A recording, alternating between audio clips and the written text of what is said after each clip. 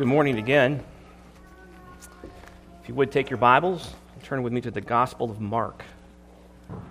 Mark chapter 16. We're going to be looking at several passages today. You're going to get a workout, almost like a sword drill. Mark chapter 16, we're going to be looking at verses 19 and 20. We're going to be looking at Luke chapter 24, Acts chapter 1, and other passages relative to the issue of the ascension of Christ. And this is a critically important doctrine to the church, one that's been recognized through the ages. It's contained within the creeds and the confessions, but it's something that's often overlooked and perhaps not emphasized as it ought to be.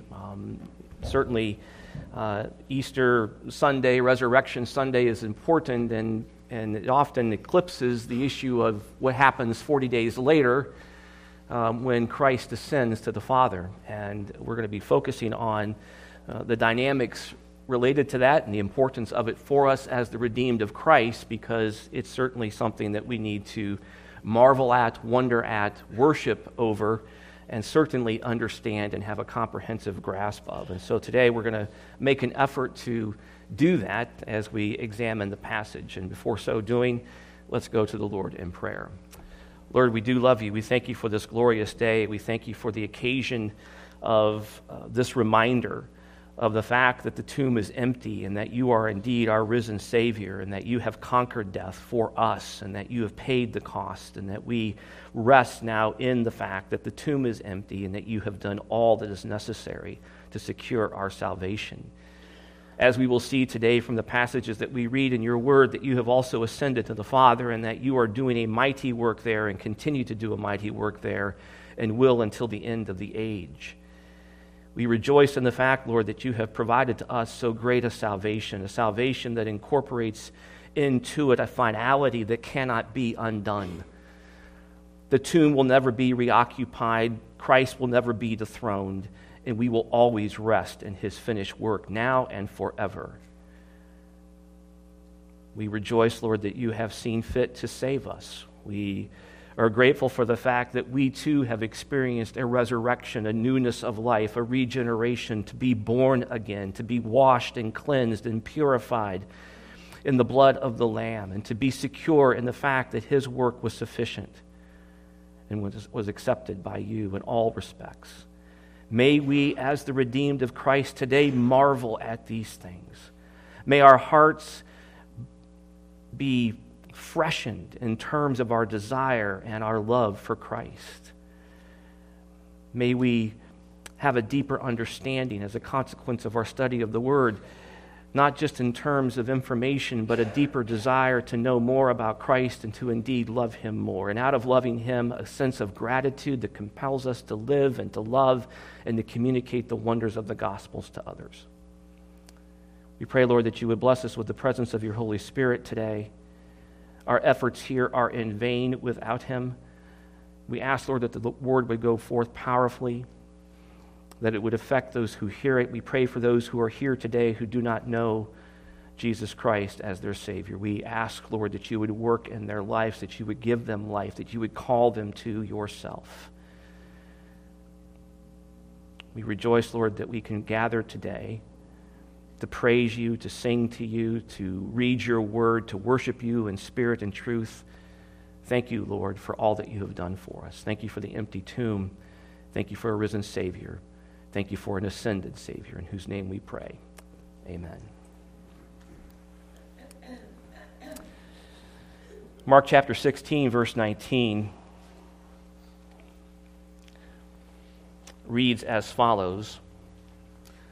So then, when the Lord Jesus had spoken to them, he was received or taken up into heaven and sat down at the right hand of God. And they went out and preached everywhere while the Lord worked with them and confirmed the word by the signs that followed. Let's look at Luke chapter 24. Luke 24, verse 50.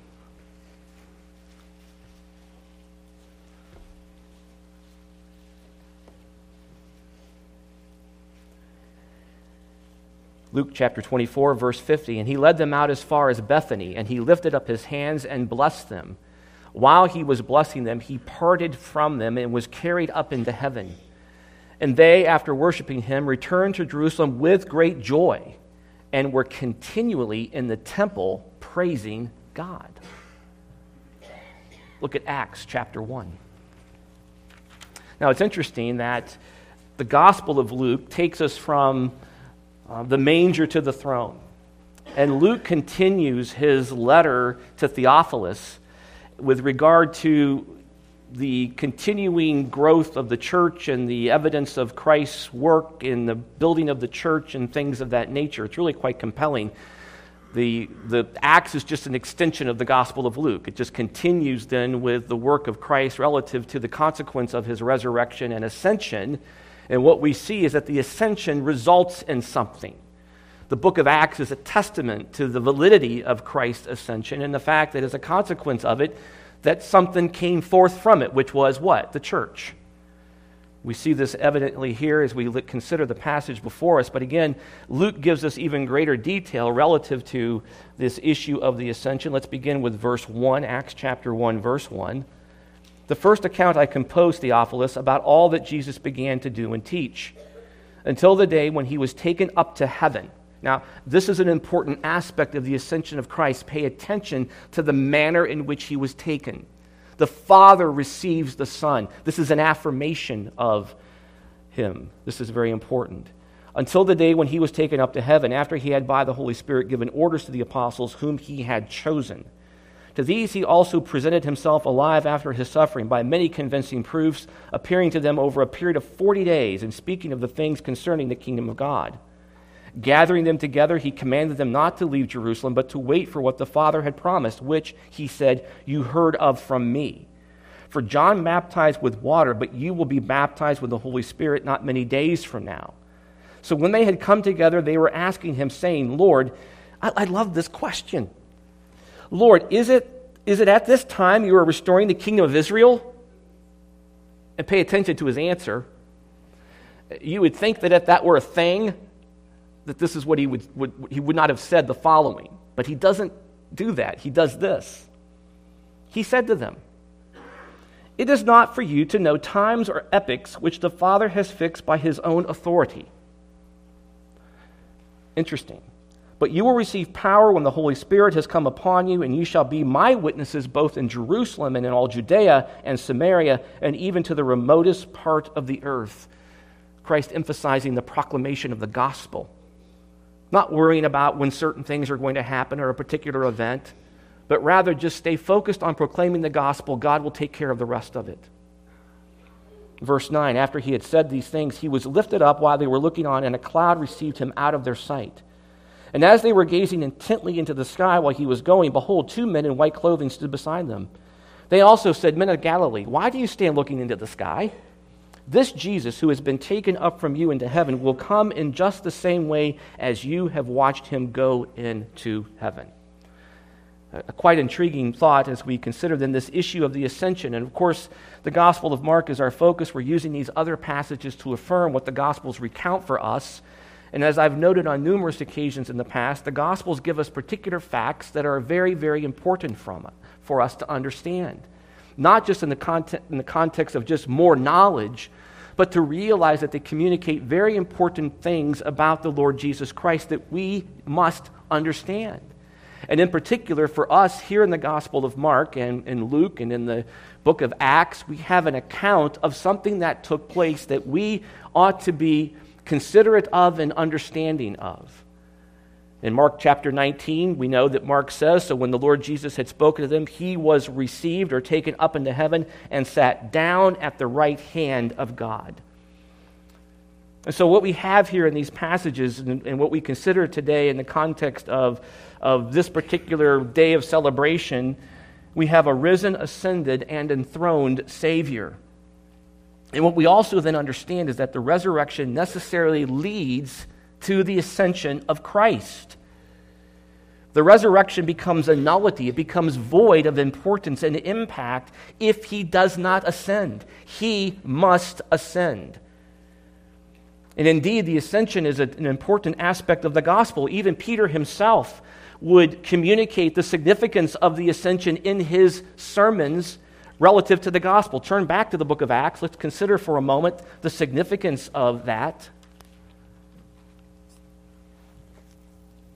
Acts chapter 3, verses 17 through 21. Here we have Peter's second sermon. And in this passage, beginning in verse 21, we'll look at verse 17, but we have a proclamation of the gospel that contains in it the emphasis on the ascension. Look at verse 17. And now, brethren, I know that you acted in ignorance, just as your rulers did also. But the things which God announced beforehand by the mouth of all the prophet, that his Christ would suffer, he has thus fulfilled. Therefore repent and return, so that your sins may be wiped away, in order that times of refreshing may come from the presence of the Lord, and that he may send Jesus, the Christ appointed for you, whom heaven must receive until the period of restoration of all things about which God spoke by the mouth of his holy prophets from ancient time. Peter affirming again the fact of the ascension of Christ and the fact that it had to happen, that it had to occur, and that indeed that is where he is at, that is where he is ruling and reigning. So what we have to understand then is this: the ascension of Jesus Christ is not a mere postscript to the resurrection. It's an event in and of itself and of its own importance. We must understand that. Again, the ascension is not a mere postscript. And oh, by the way, yeah, Jesus went to heaven. But because Christ is in heaven, and we're going to be talking about this, we're going to be considering three aspects of the ascension of Jesus Christ. We're going to consider when he went, the timing of it, if you will, where he went, that is, the place that he went to, and what he is doing where he is at. What was his work? What is he accomplishing? So the three things, when he went, where he went, and what he is doing, are things that we're going to consider in the aspect of the ascension of Jesus Christ. Significantly, we'll also consider some Old Testament passages that speak to the importance of the ascension prophesied by Daniel himself and others as well relative to the focus of the ascension of Jesus Christ. So we know from Scripture that the ascension is important. It's important in the Gospels. It's important in the epistles. But in the context of the faith and practice of the church, it seems to have fallen on harsh times. Though affirmed, it does not seem to occupy the same status as Christ's incarnation, death, and resurrection, yet it is of equal importance. And indeed, you cannot separate the other three events from the ascension, because without the ascension, the prior three events, again, are of no consequence. He must go to heaven. One problem in the history of interpretation has been the treatment of the ascension as little more than a dazzling exclamation point for the resurrection rather than as a new event in its own right.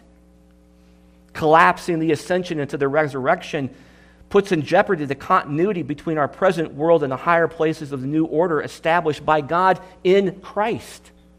It was always the plan of the Father, the Trinity, that there would be a time when Christ would ascend. Indeed, Christ himself would explain that. He kept telling his disciples, I am going to depart. I must depart. I must leave. And if I don't leave, there could be a problem. So Christ's ascension is not merely an explanation point to his resurrection, confirming his deity. And why is that? Well, consider this. Jewish legend taught that Moses had ascended, and Islam proclaims Muhammad's ascension. However, in neither case is the alleged ascension regarded as introducing a new era of human history in its own right. These stories serve merely to confirm the status that the prophet had already before his ascension. By contrast, the ascension of Christ actually created a new state of affairs in the world. In other words, it is an eschatological, just not historical event. It has profound implications for all of time and frames the current course of history. And so it's important. It not only happens within history, but transforms history in the process. Why is that? Well, with Christ's ascension, The dreary history of this present evil age in bondage to sin and death draws to a close, and a new history dawns within that older epoch of time. It is not yet the consummation, but it is the beginning of the consummation, with its king as the already glorified Lord of heaven and earth. And this is what we'll see in the context of the ascension and its importance. Significantly, Christ's ascent has opened up a hole in these last days of our present history, through which the Holy Spirit descends, dispensing the spoils of Christ's victory. Because of the ascension, there is now present, even in this passing evil age, a new order at work, an underground resistance to the principalities and powers of sin and death. And though we are still living in this present evil age, the powers of the age to come are breaking in upon us in the Spirit through preaching, through evangelism, through the use of spiritual gifts, through the building up of the church and the establishment of the fellowship of the saints. And because Jesus Christ is Lord, which is what takes place in the context of his ascension, one of the aspects of his ascension is his enthronement. He is now Lord, King. Remember, he is prophet, priest, and king. The ascension affirms that. So because Jesus Christ is Lord, we are made alive by the Spirit, drawn away from our alliance with death, and made co-sufferers as well as co-heirs with Jesus Christ. It is the ascension that both grounds the struggle of the church militant and guarantees that one day it will share fully in the triumph of its king as the church triumphant, which is exactly what John does in the book of Revelation in chapter 7. He shows us the picture of the consequences of a ascended Christ and the church triumphant, marveling in the wonder of all that that means for us as the redeemed of Christ. Well, it's significant what the Scripture has to say about this as we consider then the aspects, these three aspects of the ascension of Christ: when he went, where he went, and what he is doing. Let's consider the first of these, when he went. Well, when did he go? What had happened? What had transpired that would give rise to his ascension? What had he accomplished at that point in time? Well, his work was finished. Did he not say on the cross, "It is finished"? Well, what was finished? It was the work that he had been given, the work that would bring about the salvation of God's people. Matthew chapter 1, verse 21 tells us that he came to save his people, to free them from their sins. And so the consequence of his finished work is the ability to accomplish that which was foretold about what he was going to do. And so he goes because now his work is indeed finished. He has been crucified, he has lived a life of 33 some years in complete compliance with all that God requires in every aspect, in act, in deed, in thought, without any sin in any context, no shade or variance in his character, always fulfilling all that God would require. The ascension is an affirmation of that very fact. And he could not ascend if, in fact, that had not taken place. So for you and me, when we look at the Gospel of Mark, and you can turn back there, and even for his disciples at that time, that is a great statement of fact relative to the fact that he did that was required of him. Verse 19, so then, when the Lord Jesus had spoken to them, he was taken up into heaven. Notice who took him, the Father.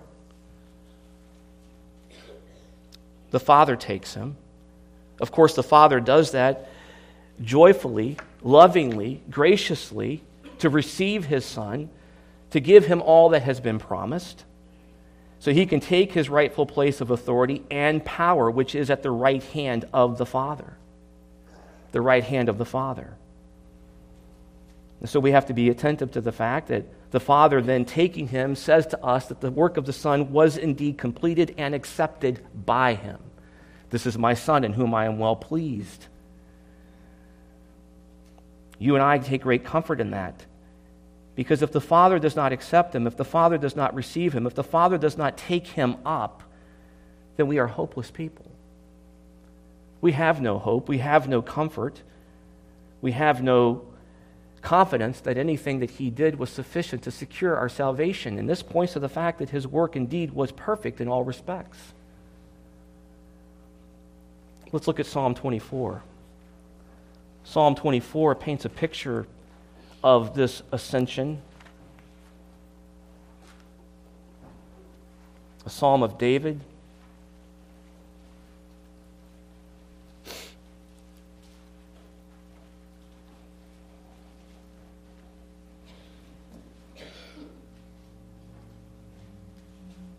Psalm 24.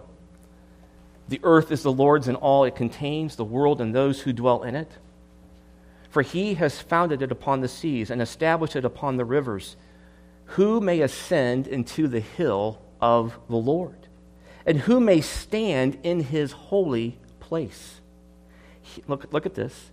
He who has clean hands and a pure heart, who has not lifted up his soul to falsehood and has not sworn deceitfully. This is speaking of Christ. Only Christ could do that perfectly. He's not telling you in the context of the psalm to try to do these things that you can be the one who ascends into the hill. He is speaking prophetically of the one that would be able to do that. That is Jesus Christ. So keep in mind that when he ascends, it's an affirmation of the fact that he indeed has clean hands and a pure heart, who he has not lifted up his soul to falsehood and has not sworn deceitfully. He shall receive a blessing from the Lord and righteousness from the God of his salvation. This is the generation of those who seek him, who seek your face, even Jacob. Now look at verse 7. Lift up your heads, O gates, and be lifted up, O ancient doors, that the King of glory may come in. Who is the King of glory? The Lord strong and mighty, the Lord mighty in battle. Lift up your heads, O gates, and lift them up, O ancient doors, that the King of glory may come in. Who is this King of glory? The Lord of hosts. He is the King of glory. Now it's interesting at the end of that psalm that there's a reference to pausing for praise, Salah, or Selah, however you want to say it. But you are to reflect on the wonders and the magnitude of that which has just been communicated to you. To marvel in the fact that Jesus Christ is the one who is entering in through these doors that are ancient. That he is the one who is of pure heart and clean hands and has not spoken deceitfully. This is why he was able to go. His work was finished. He was this person. The Savior, Jesus Christ. The man, Jesus Christ. Let's not forget that in the context of the adequacy of his sacrifice and his ability to go in that regard as well. He is the only one with the clean hands and the pure heart.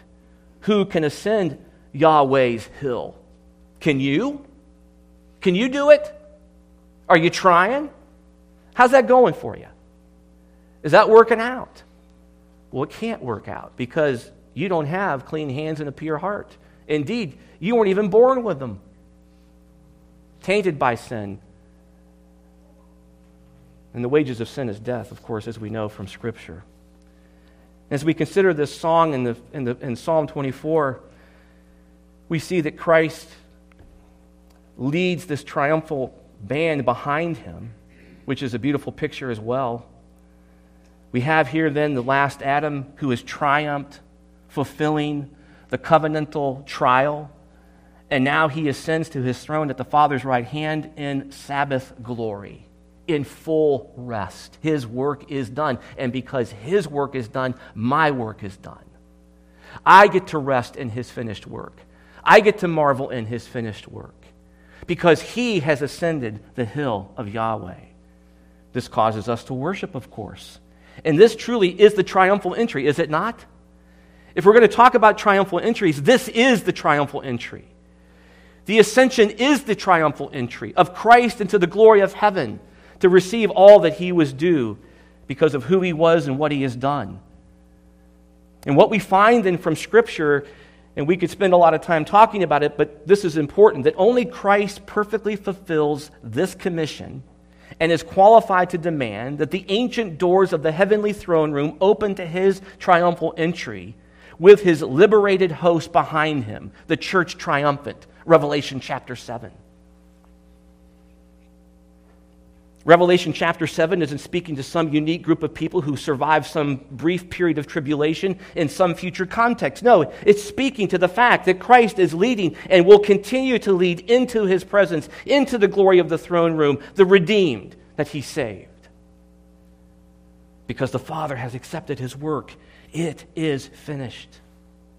He claims his victory. Announcing, behold, I and the children God has given me. Look at Hebrews chapter 2. Hebrews chapter 2. As we consider this issue of when he went and why he could be there. Hebrews chapter 2 is important for us as we consider the significance of the ascension of Jesus Christ. Distinct and separate as its own unique event worthy of our consideration. So look at Hebrews chapter 2. Let's begin with verse 10.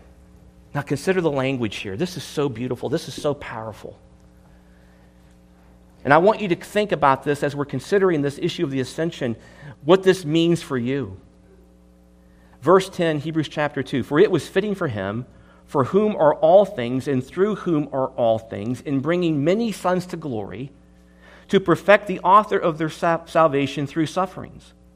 For both he who sanctifies and those who are sanctified are all from one Father. For which reason he is not ashamed to call them brethren, saying, I will proclaim your name to my brethren. In the midst of the congregation, I will sing your praise. And again, I will put my trust in him. And again, look at this passage. Behold, I and the children whom God has given me. That's you. That's me, the redeemed of Christ. And because Christ ascends, we know that these promises are fulfilled and that in the context of our hope and our future, I can rest in the fact that God has promised this. And indeed, that this proclamation will be made. Behold, look, I and the children whom God has given me follow in my train. They enter in with me because they have been purified in me. The Father has accepted my work. The work is done. The work is finished. All whom you have given to me, I have indeed secured. I have saved them. And they will be secure forever. Consider as well then the following, verse 14. Therefore, since the children share in flesh and blood, he himself likewise also partook of the same, that through death he might render powerless him who had the power of death, that is the devil, and might free those who through fear of death were subject to slavery all their lives. For assuredly, he does not give help to angels, but he gives help to the descendant of Abraham. Oh, there's a lot there. Could talk about that for a very, very long time. You and I, in the context of what the author is speaking of here, are part of that. The descendants of Abraham, the seed of Christ. Bought and paid for. Secured in his finished work. Verse 17, therefore he had to be made like his brethren in all things. So we're talking about when he went. So the idea of there's something had to happen, something had to take place, something had to be finished and finalized. And we're finding out what that is. Verse 17, this passage in Hebrews is telling us that. Therefore, he had to be made like his brethren in all things, so that he might become a merciful and faithful high priest in things pertaining to God, to make propitiation for the sins of the people. For since he himself was tempted in that which he has suffered, he is able to come to the aid of those who are tempted. This is indeed powerful. This is assurance. This is confidence. I can rest in this, and I know that I can rest in it because Mark tells me, and there are witnesses to this, Mark tells me that he was taken up, that the Father took him. The language is more explicit in Luke and Acts in the context of the fact that it was the Father who was bringing him up. And we also know that Mark affirms the fact that when he was taken up, that something happened to him in the context of his ascension, and that is that he was given the place of authority as a king enthroned at the right hand of the Father. The right hand of the Father. Now, well, there's so much here. But this gives me great assurance. This gives me great confidence. I look at this and I consider and I ponder. I got Mark. I've got Luke. I've got Luke again in Acts. He's writing to somebody to communicate facts. He wants Theophilus to understand the importance of these events, one of which is the Ascension. It's interesting to me that the Ascension then is followed by an eruption of the work of the Holy Spirit, bringing about the creation of the church. The redemption of people, Acts 13:48, we see the power of the preaching, and as many as God had appointed were saved. Why? The consequence of preaching, the work of the Holy Spirit. We see churches being planted, churches erupting all over, the cause of Christ exploding, all because He has ascended. He's been accepted by the Father. He has been enthroned. He is now carrying out that which is all part and parcel of His work. It is the totality of everything. The magnitude of it, the wonder of it. His triumphal entry with His liberated hosts behind Him. Think about that. Liberated, freed. That's you and me. We are liberated. We are free. If you're not here, if you're here today and do not know Jesus Christ, you are not free. Oh, you may be an American. You may claim all your rights of liberty in that context, but I will tell you that you are not free. And there is no freedom until you're in Christ. Those who are in Christ are free indeed. Free indeed. And it's because of His ascension. Ultimately, what we find then in the ascension of Jesus Christ is that He descends in order to bring God to humanity, and He ascends to bring humanity to God. Interesting parallel in that way. So, where does He go? Where does He go? Well, Paul tells us. Paul tells us in Romans chapter 8. So look at Romans chapter 8 with me. So we know when He went. He went when His work was finished, when He had accomplished all that the Father had given Him to do. We see in Hebrews that He did all those things in the context of being able to be our propitiation, our sin bearer in that way. And in Romans chapter 8, look what Paul says.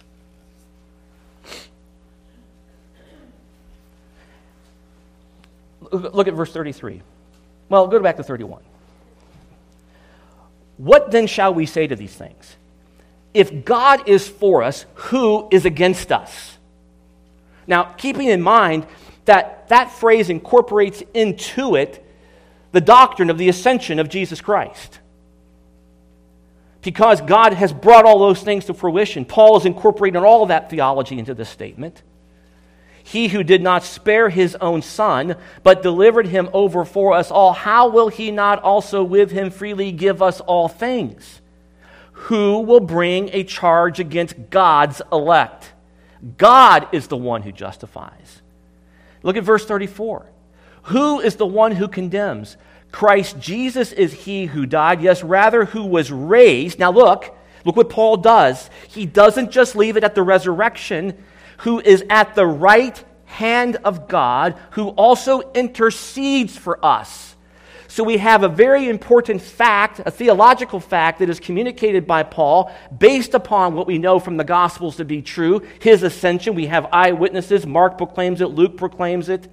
It's there in Scripture for us. You must believe it. That's why it's there. And so in believing it, then I go to this passage, and the consequences of where He went is of great magnitude for me. Because I know that in the context of where He is right now, that He is continuing to act as my Savior. That action has not been forfeited or abrogated or just cast aside. Indeed, He continues. And where He is important to me. He is at the right hand of God, and He is making intercession for me, for you. If He does not ascend, He cannot do that. If He stays here behind, some people will say, well, why didn't He just stay? Think how much better it would be if He had just stayed. No. He was just one man. But when He leaves, He gives His Spirit, and we have all of that implications that flow out of that. We have the book of Acts. We have the rest of the history of mankind and the propagation of the gospel through the preaching of the Word. So beautiful. So wonderful.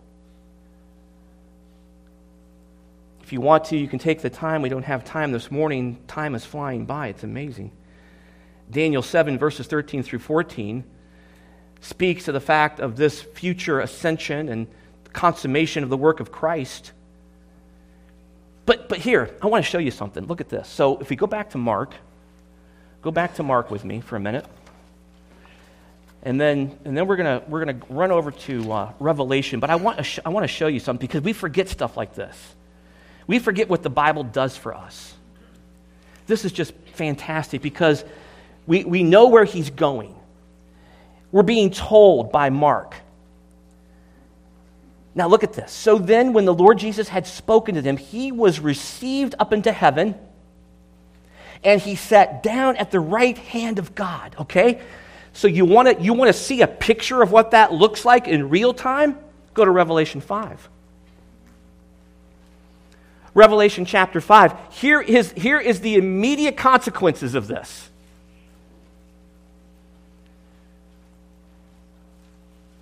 Now, John is there. Verses 1 through 5 explain the context. John is there. He's weeping. He doesn't understand what's going to happen. Who is going to open up the book?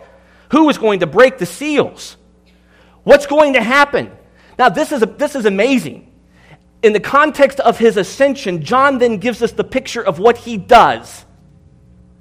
Verse 6, and I saw between the throne with 4 living creatures and the elders a lamb standing, as if slain, having 7 horns and 7 eyes, which are the 7 spirits of God sent out into all the earth. And he came and he took the book out of the right hand of him who sat on the throne.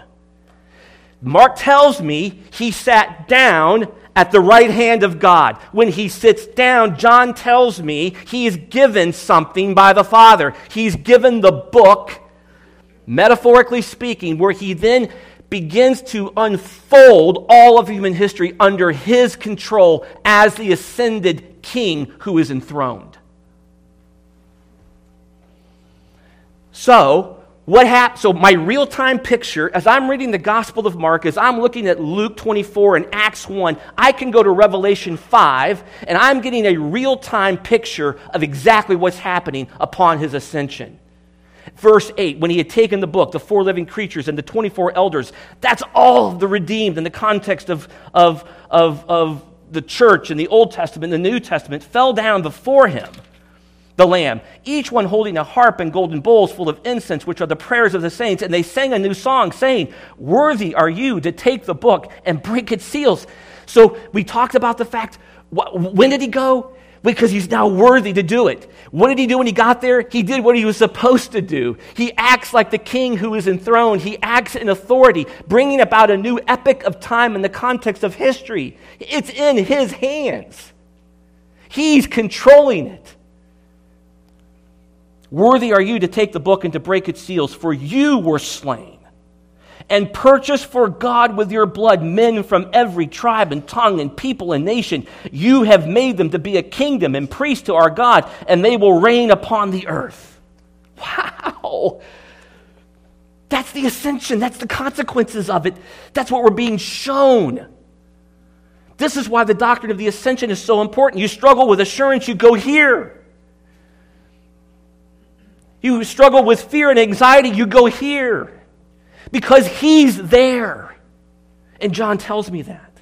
There are so many other passages. Ephesians 1, 19 through 21. Philippians 2, verses 8 through 11. Hebrews 9, 24. We see all these wonderful passages of what it is that he is doing.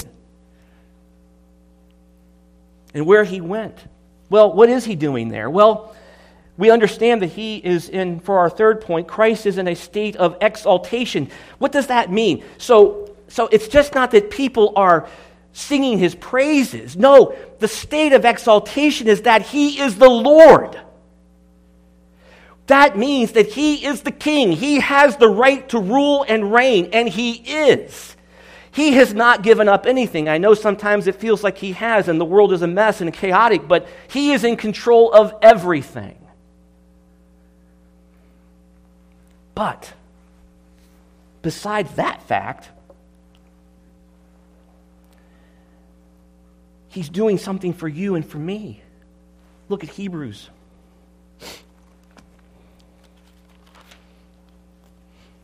Oh, look at this. What is he doing there? Is he just sitting around and just talking to the Father and talking to John the Baptist and chatting with Paul? Having a conversation with Charles Spurgeon, George Whitefield, Augustine? No, he's engaged in something for you and for me. And this is the consequence of the ascension. This is what he is doing.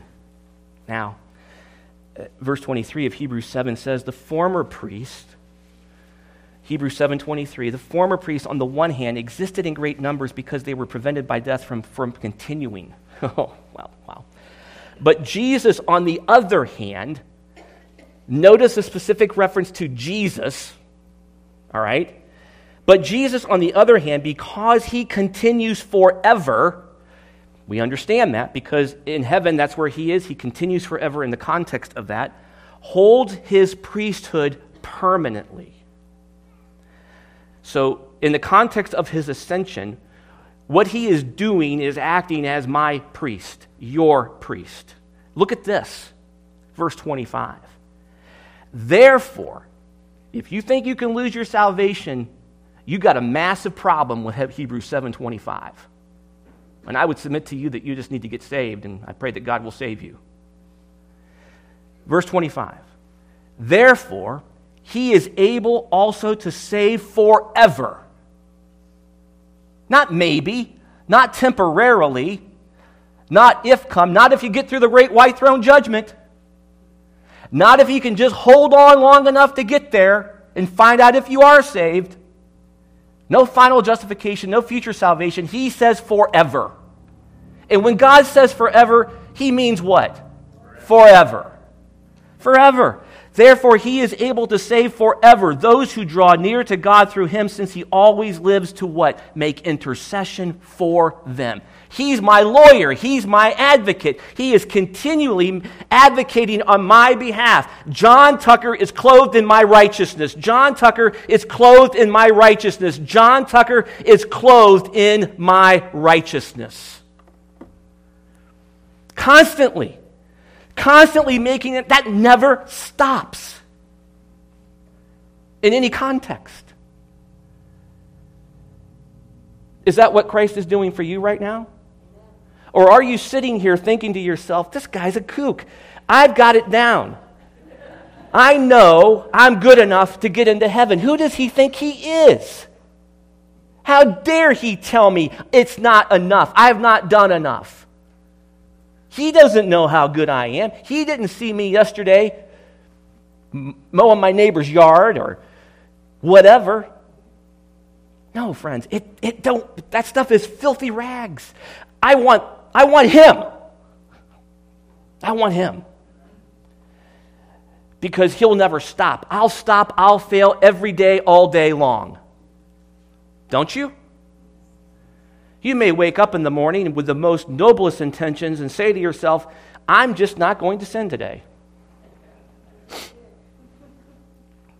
And I'll guarantee you, by the time you finished your coffee, you've sinned. In fact, the fact that you said it was a sin. So there you go. Because that's pride, and that's sin. So, the focus then, in the context of the ascension, is knowing then that he went because he could, because he had done what he had to do.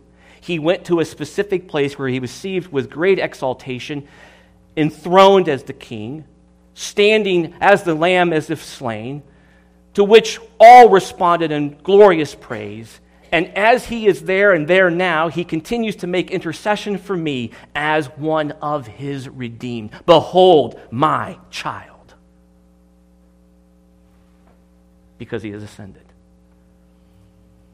Because he has ascended. I could go on and on. I've got more notes. There's enough here for 5 sermons. But I'll leave you with this, because time is slipping away.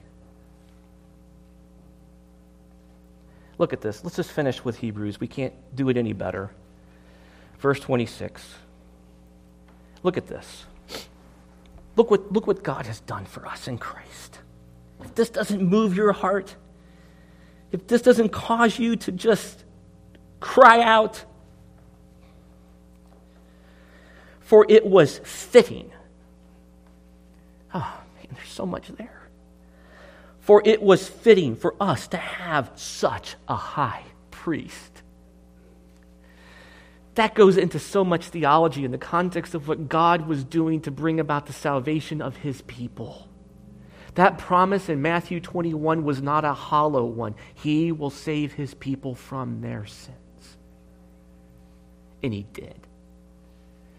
And the author of Hebrews affirms it for me because he says, for it was fitting for us to have such a high priest. Look at why. Look at all the things. Holy, innocent, undefiled, separated from sinners and exalted above the heavens, who does not need daily, like those high priests, to offer up sacrifices first for his own sins and then for the sins of the people, because this he did once for all when he offered up himself. For the law appoints men as high priests who are weak, but the word of the oath which came after the law appoints a son made perfect forever. Forever. If that doesn't move you, then you are dead and cold. Here's the good news. You don't have to be dead and cold. As I said at the beginning, this can be your Resurrection Sunday. I've asked this question many times. Do you know him? Do you know this Jesus? Or are you resting in your own self-righteousness? If you are, he's not making intercession for you. He's not making intercession for you. Indeed, rather, he is your judge. Lord, Lord, did we not do great things in your name? Depart from me, you workers of iniquity, for I never knew you. Dear friends, you must believe in the ascended Christ. You must rest fully in his finished work. And it's easy to do. All who call upon the name of the Lord shall be saved. Shall be saved. I want you to think right now, where are you with Christ?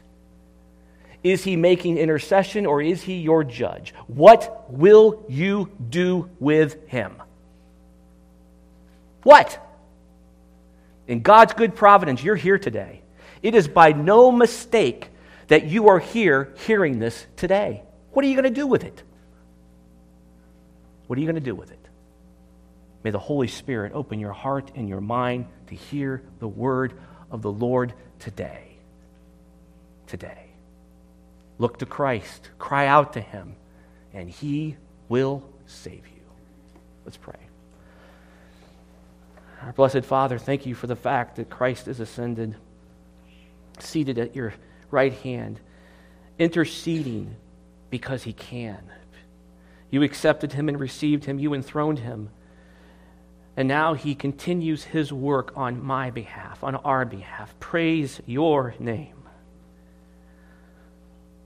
To God be the glory alone. Thank you, Lord, for the ascended Christ. May we always marvel, may our hearts be renewed and refreshed today to know that he is ascended and that his work continues. We praise you in the name of Jesus Christ. Keep us, bless us, preserve us for your glory and for your honor. In the name of Christ, amen.